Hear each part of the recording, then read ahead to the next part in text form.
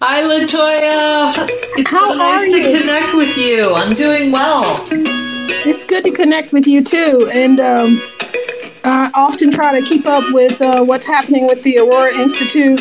I'm kind of on my own. I don't know if you know, but I took a new role in January of 2020, and I'm in a district now. That's terrific. That's Yeah, so I've been here 18 months. The only suggestion I have for anyone transitioning to a new role is to try not to do that prior to a pandemic. I tell people all the time I felt like I was adjusting really well January, February, and then COVID hit in March, and it's been a very interesting journey since then, but I'm really enjoying it. It's been good, and I've used a lots of things that I've learned through my work at the department, and especially those things I learned when Aurora Institute was on a call. Absolutely. We, because of COVID, Susan, we went one-to-one. It felt like overnight, in grades 7 through 12. And we have an interesting setup in our district. So we are one of 4 districts in York County, South Carolina. We have the largest land mass, but the smallest enrollment for the district. So one western side of our district is fairly rural. We actually had someone provide a broadband for us in one of the challenges we had last school year, because we did offer an opportunity for students to learn virtually at home, is some of our students and actually some of our staff members live in areas where broadband was not available. There was no service provider in those areas. So that was a real challenge in thinking about how do we create equitable opportunities for students to learn, and what does that mean for our district. But a lot of progress has been made since then. So at some other point, I'd like to talk with you about that, because we are embarking on one of our things in our one of our goals is about personalized learning in our new strategic change agenda. We want to really focus on that. And so I'd love to have some offline conversation with you about that at some point. I think we'd be a great pilot district to try and do some really exciting things. We have a real visionary superintendent, and it's been exciting. But the podcast, I wanted to talk to you because I always love listening to you. So whatever you write or whenever I hear you speak, I learn so much. But I'm really interested in, I think COVID really pointed us to, as if we didn't already know, we did, that we are so allegiant to an outdated, industrial age, time-based, thinking system of teaching and learning. Why do you think it was so hard for us to let go of that until we reached COVID and had to? Yeah, it's pretty remarkable when you look around the entire United States that we are still so tied to seat time. Yeah. Time defines how we earn credit. That seat time defines our teacher contracts. That seat time defines, what a subject, a successful completion of a subject is. It is really surprising. And when I've traveled around the globe and visited other education systems, especially developed systems that have been innovative. So when you go to schools, you see real student agency, students owning their learning goals, doing interdisciplinary work, projects. And they ask me, what are the biggest policy barriers in the US? And when I tell them it's seat time, they ask me, what is seat time? Wow. Right? Imagine a world where every student basically has a personalized learning map over their K through 12 career, where they are actively building knowledge and skills through demonstrations of mastery and having functional equivalencies of earning credits. Yeah, earning credits is important. But the fact that we have our state policies, our local policies so tied to seat time, why is it? One, it reinforces a lot of industrial era practices which are efficient. They prioritize adult efficiency over ensuring that we are meeting the needs of each student. And that may be an easy thing to say, but if your whole system is organized just around, one subject for 1 hour with one teacher, with one textbook, at a time in one classroom, that may seem efficient, but it actually becomes really, really challenging to meet each student's needs. If instead we're looking at how do we create learning, how do we organize our schools as hubs of learning and recognizing the unique talents and skills of each student and meet students where they are and ensure that we are creating those supports for students to build that knowledge and skills based on their motivation, their interests, that all students are learners. It can really unleash, based on the learning sciences of how kids learn, how they get inspired, of doing real, powerful, personalized learning for every kid. Yeah, I say often, if we could design a system where we're able to find the intersection of what children are passionate about and where they are able to demonstrate competency and mastery, we would really have a brand new system on our hands. And I think we've done in some cases is condition some of our brightest students who sit and calculate what is the lowest grade I can make on this assessment and still maintain this grade so that I then can keep my GPA at this level so that I can enter into this school or earn this scholarship. I mean, that's how conditioned I think we've made children with our system.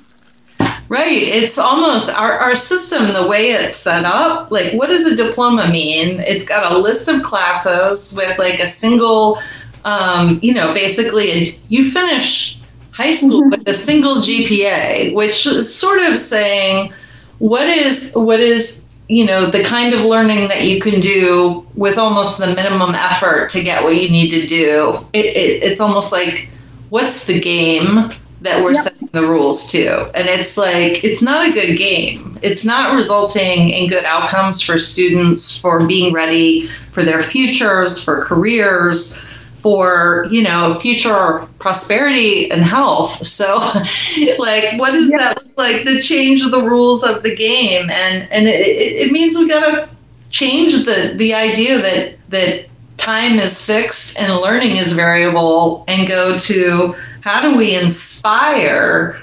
powerful learning and create some flexibility in the time and place and ways that students learn that are tied to their passions in the real world.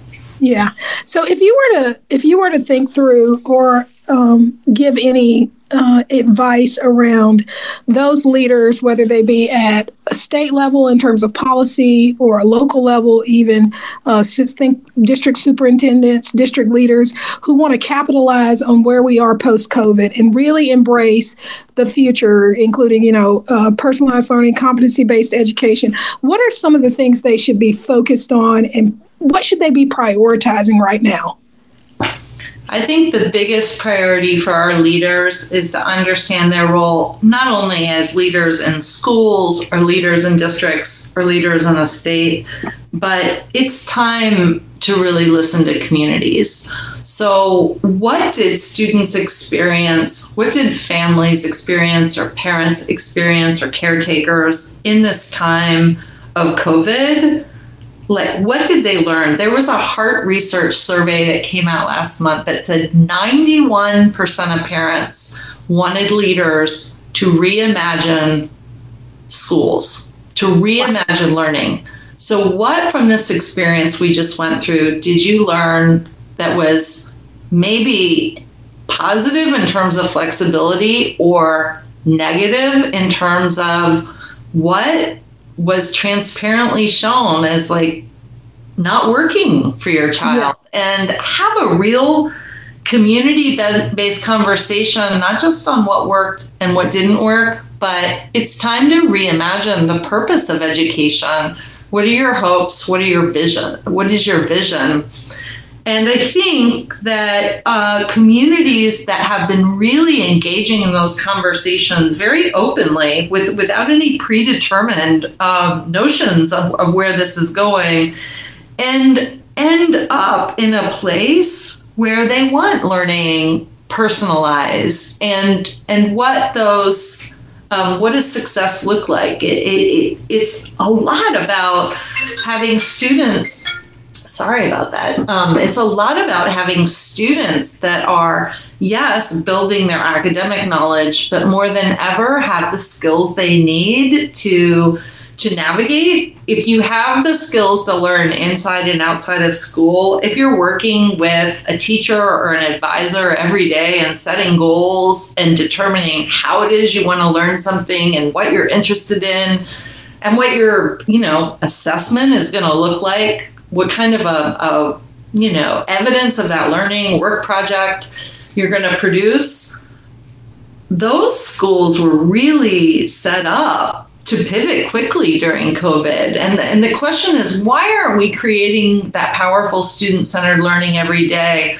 So if we can generate, based on what we just experienced, all of us, on what parents want, what their hopes are, why parents are eager to get back to school, why some parents are eager to have still more options for remote learning, and get to the heart of that, maybe we can think differently about reimagining how school works and what it looks like, rather than just snapping back to old traditional models. Yes, I think we all have to work very diligently and with intent and deliberateness to not snap back to the old traditional model. One of the most powerful things we did as we went through developing our new 5-year strategic change agenda is we included students as a part of that work, and their voices, capturing their voice, what they want their learning experience to look like and to feel like.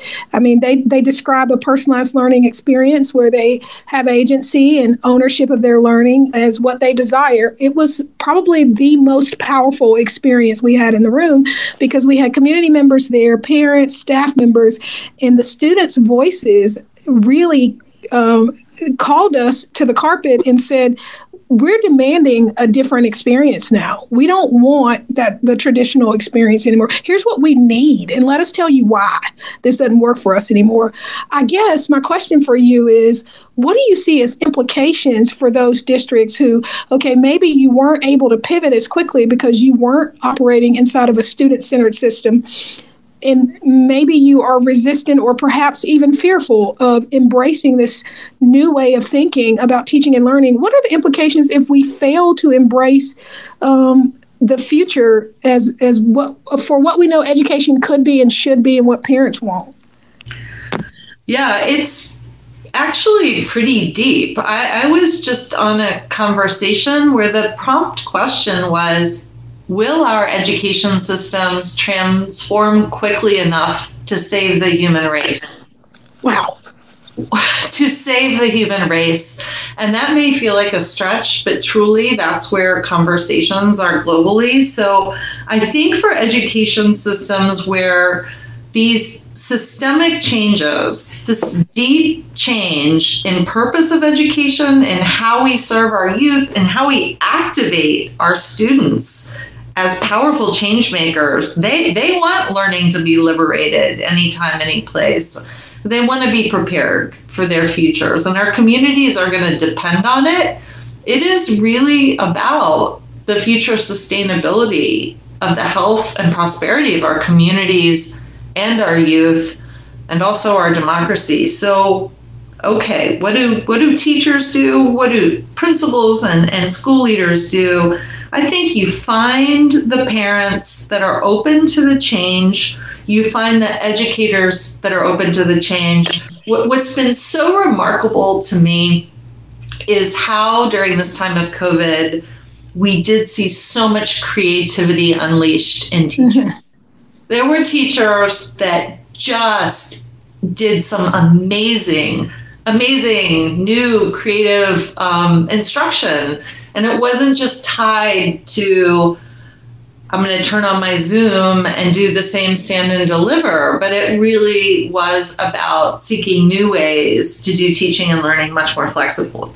So when you find the teachers, they are going to be the designers of the future of learning, and they're going to be co-designing with students and hopefully parents and communities. Find that and start to think about ways you can create space for innovation and prototype. So there are districts around the country that are interested in setting up innovation zones, that are interested in even using summer school opportunities as design prototypes for more flexible, personalized learning opportunities. And it really is this creativity and the will of people taking on the job of designing the future of learning in their own communities that are inspiring me.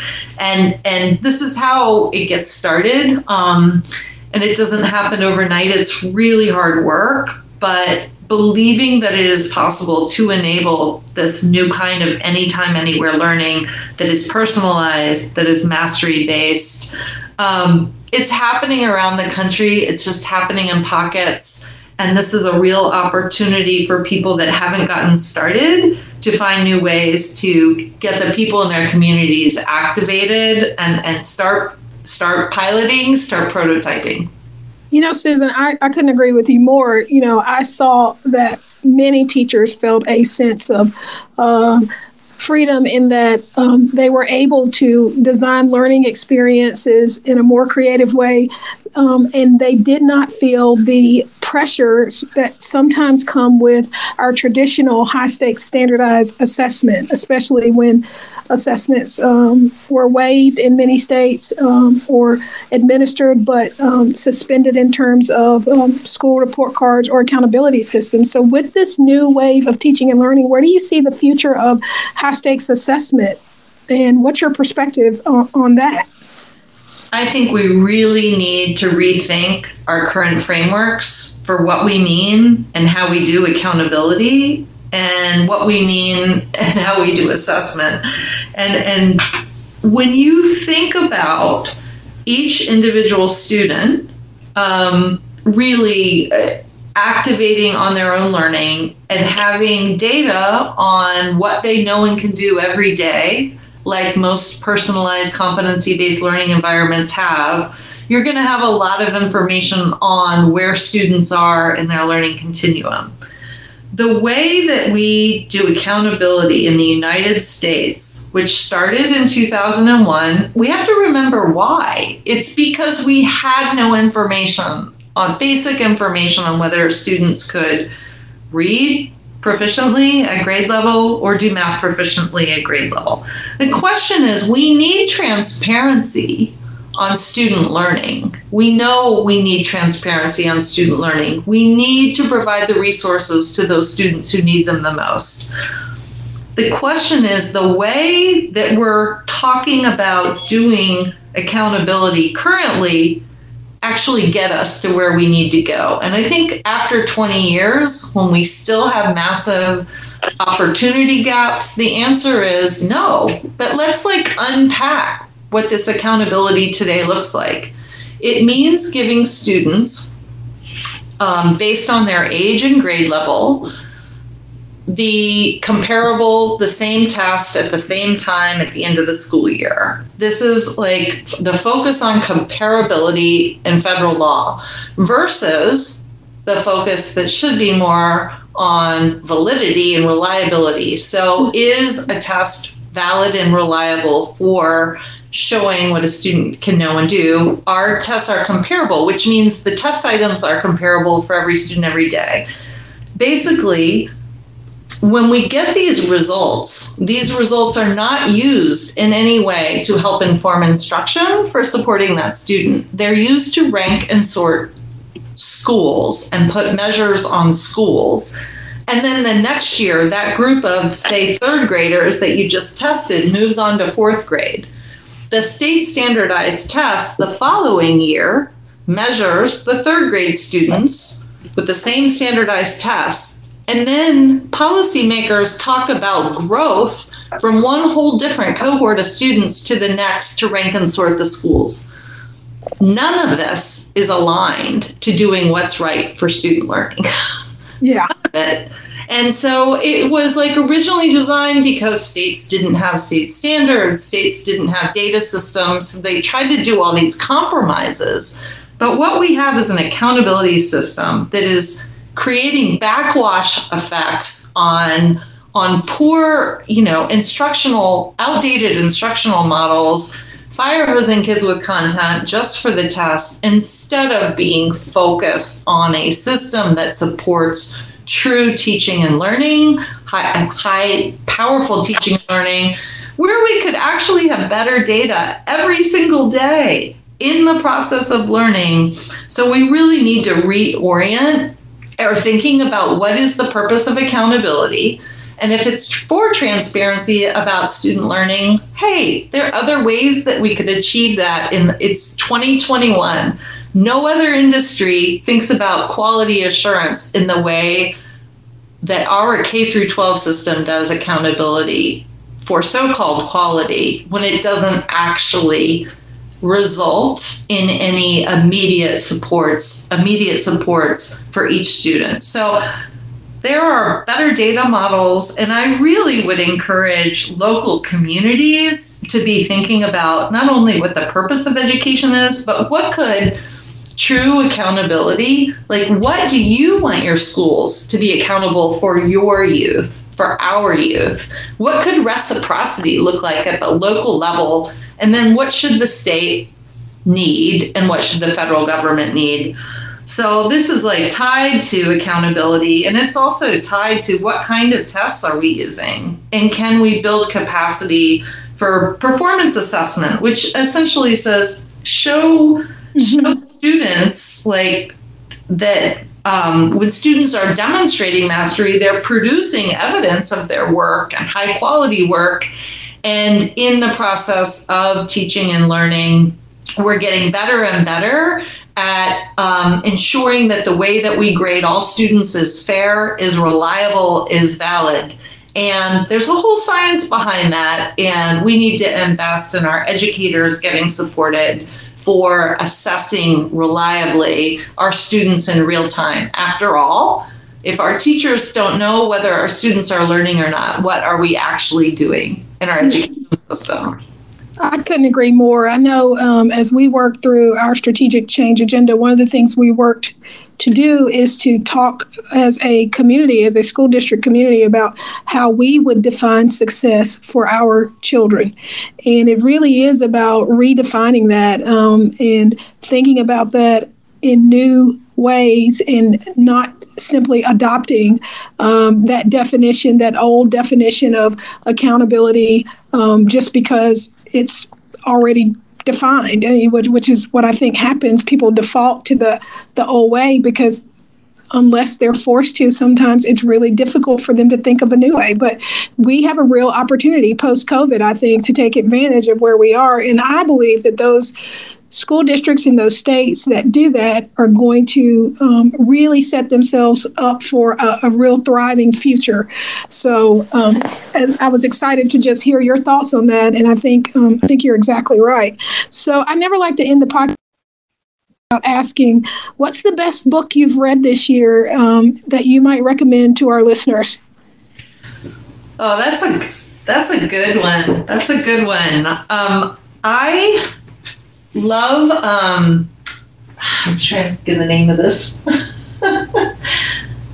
There's a book that is on the history of how you create a competency-based district. And it's called Delivering on the Promise. Okay. And it's the story of Chugach, Alaska from 1994 through current, and how a remote rural district was able to really transform itself to create powerful, personalized, and competency-based learning opportunities for every student. And it's beautifully written. And it also highlights how they actually won the Baldrige Quality Award in 2001, the first K through 12 district ever, wow, to do this. And it's like, if you read that, if you look at that, you really have a clear picture of what it looks like when you could have far better transparency on how students are doing, how teaching and learning can really be shifted and transformed towards, putting students at the center, and how communities have so many assets for learning that when students can engage in solving problems in their communities, taking on areas of interest in their communities, that it really can change the whole paradigm in which K through 12 education operates. Wow, I'm going to definitely have to read that and share that with my superintendent. It makes me think about, what we could do for the issues with inequity in our country and in our education system if we were to take on an approach like that. That would be remarkable. I never ever want to make sure that you don't know how much respect I have for you and admiration for the work you do. And I've told all my folks here that the Aurora Institute is the best conference I've ever attended in my professional career. And I'm really hopeful that we'll be able to bring a team and join. We are a small rural district, so I'd love sometime to talk to you about what we're trying to do here and think with you around that. And I'd love for you to meet our superintendent, because we're trying to do, it sounds like we're trying to do some of the things that district you mentioned in that book is trying to do or has done. So it sounds very, very similar. So I think we could learn a lot from reading that and just from talking about how do you do that. I think we've made a good start because the center of our strategic change agenda is about readiness. When children leave our system, we want them to be ready for college, career, whatever they choose. So that was a huge step because no longer were we just simply talking about a graduation rate, So that's a lot of progress that we've made just to get people to be okay with us defining that as readiness. It's the first step, like really getting into what is the purpose and how do we redefine success and make a promise, like a real commitment to every learner that you will have access to these opportunities to learn that will build up your knowledge, skills, like over the course of your lifetime, and that your K through 12 education, your schools and your districts are there to create those personalized pathways for you. And this has been such an honor. The feeling is mutual. I have been so humbled to watch you and your service to the state, to your community, and I'm just so pleased to join you and be with you in your leadership and service. Happy to help in any way I can, and would love to engage in any way. I know that there's a lot of local wisdom and the work that you're doing. There are lots of different schools and districts engaging on this work, but it's super important to be drawing on your own local wisdom and context. So my best wishes to you, and happy to help in any way. Thank you so much, Susan. I appreciate you being on the podcast. I wasn't sure when I emailed you. I said, she's probably so busy, but I was just so thrilled when you said you would be on. Always happy to talk to you. I really appreciate it. I hope you have a good rest of your day. Thank you. I was thrilled to get your email, and we hope to see you at the Aurora Symposium again. I know it'll be hybrid this year, and also face-to-face going forward. So take care, and thank you, LaToya. Appreciate that. Have a good one. Bye-bye. You too. Bye-bye. Until next time, be you, be true, be a hope builder. This is Leadership with LaToya for Leaders on the Grow.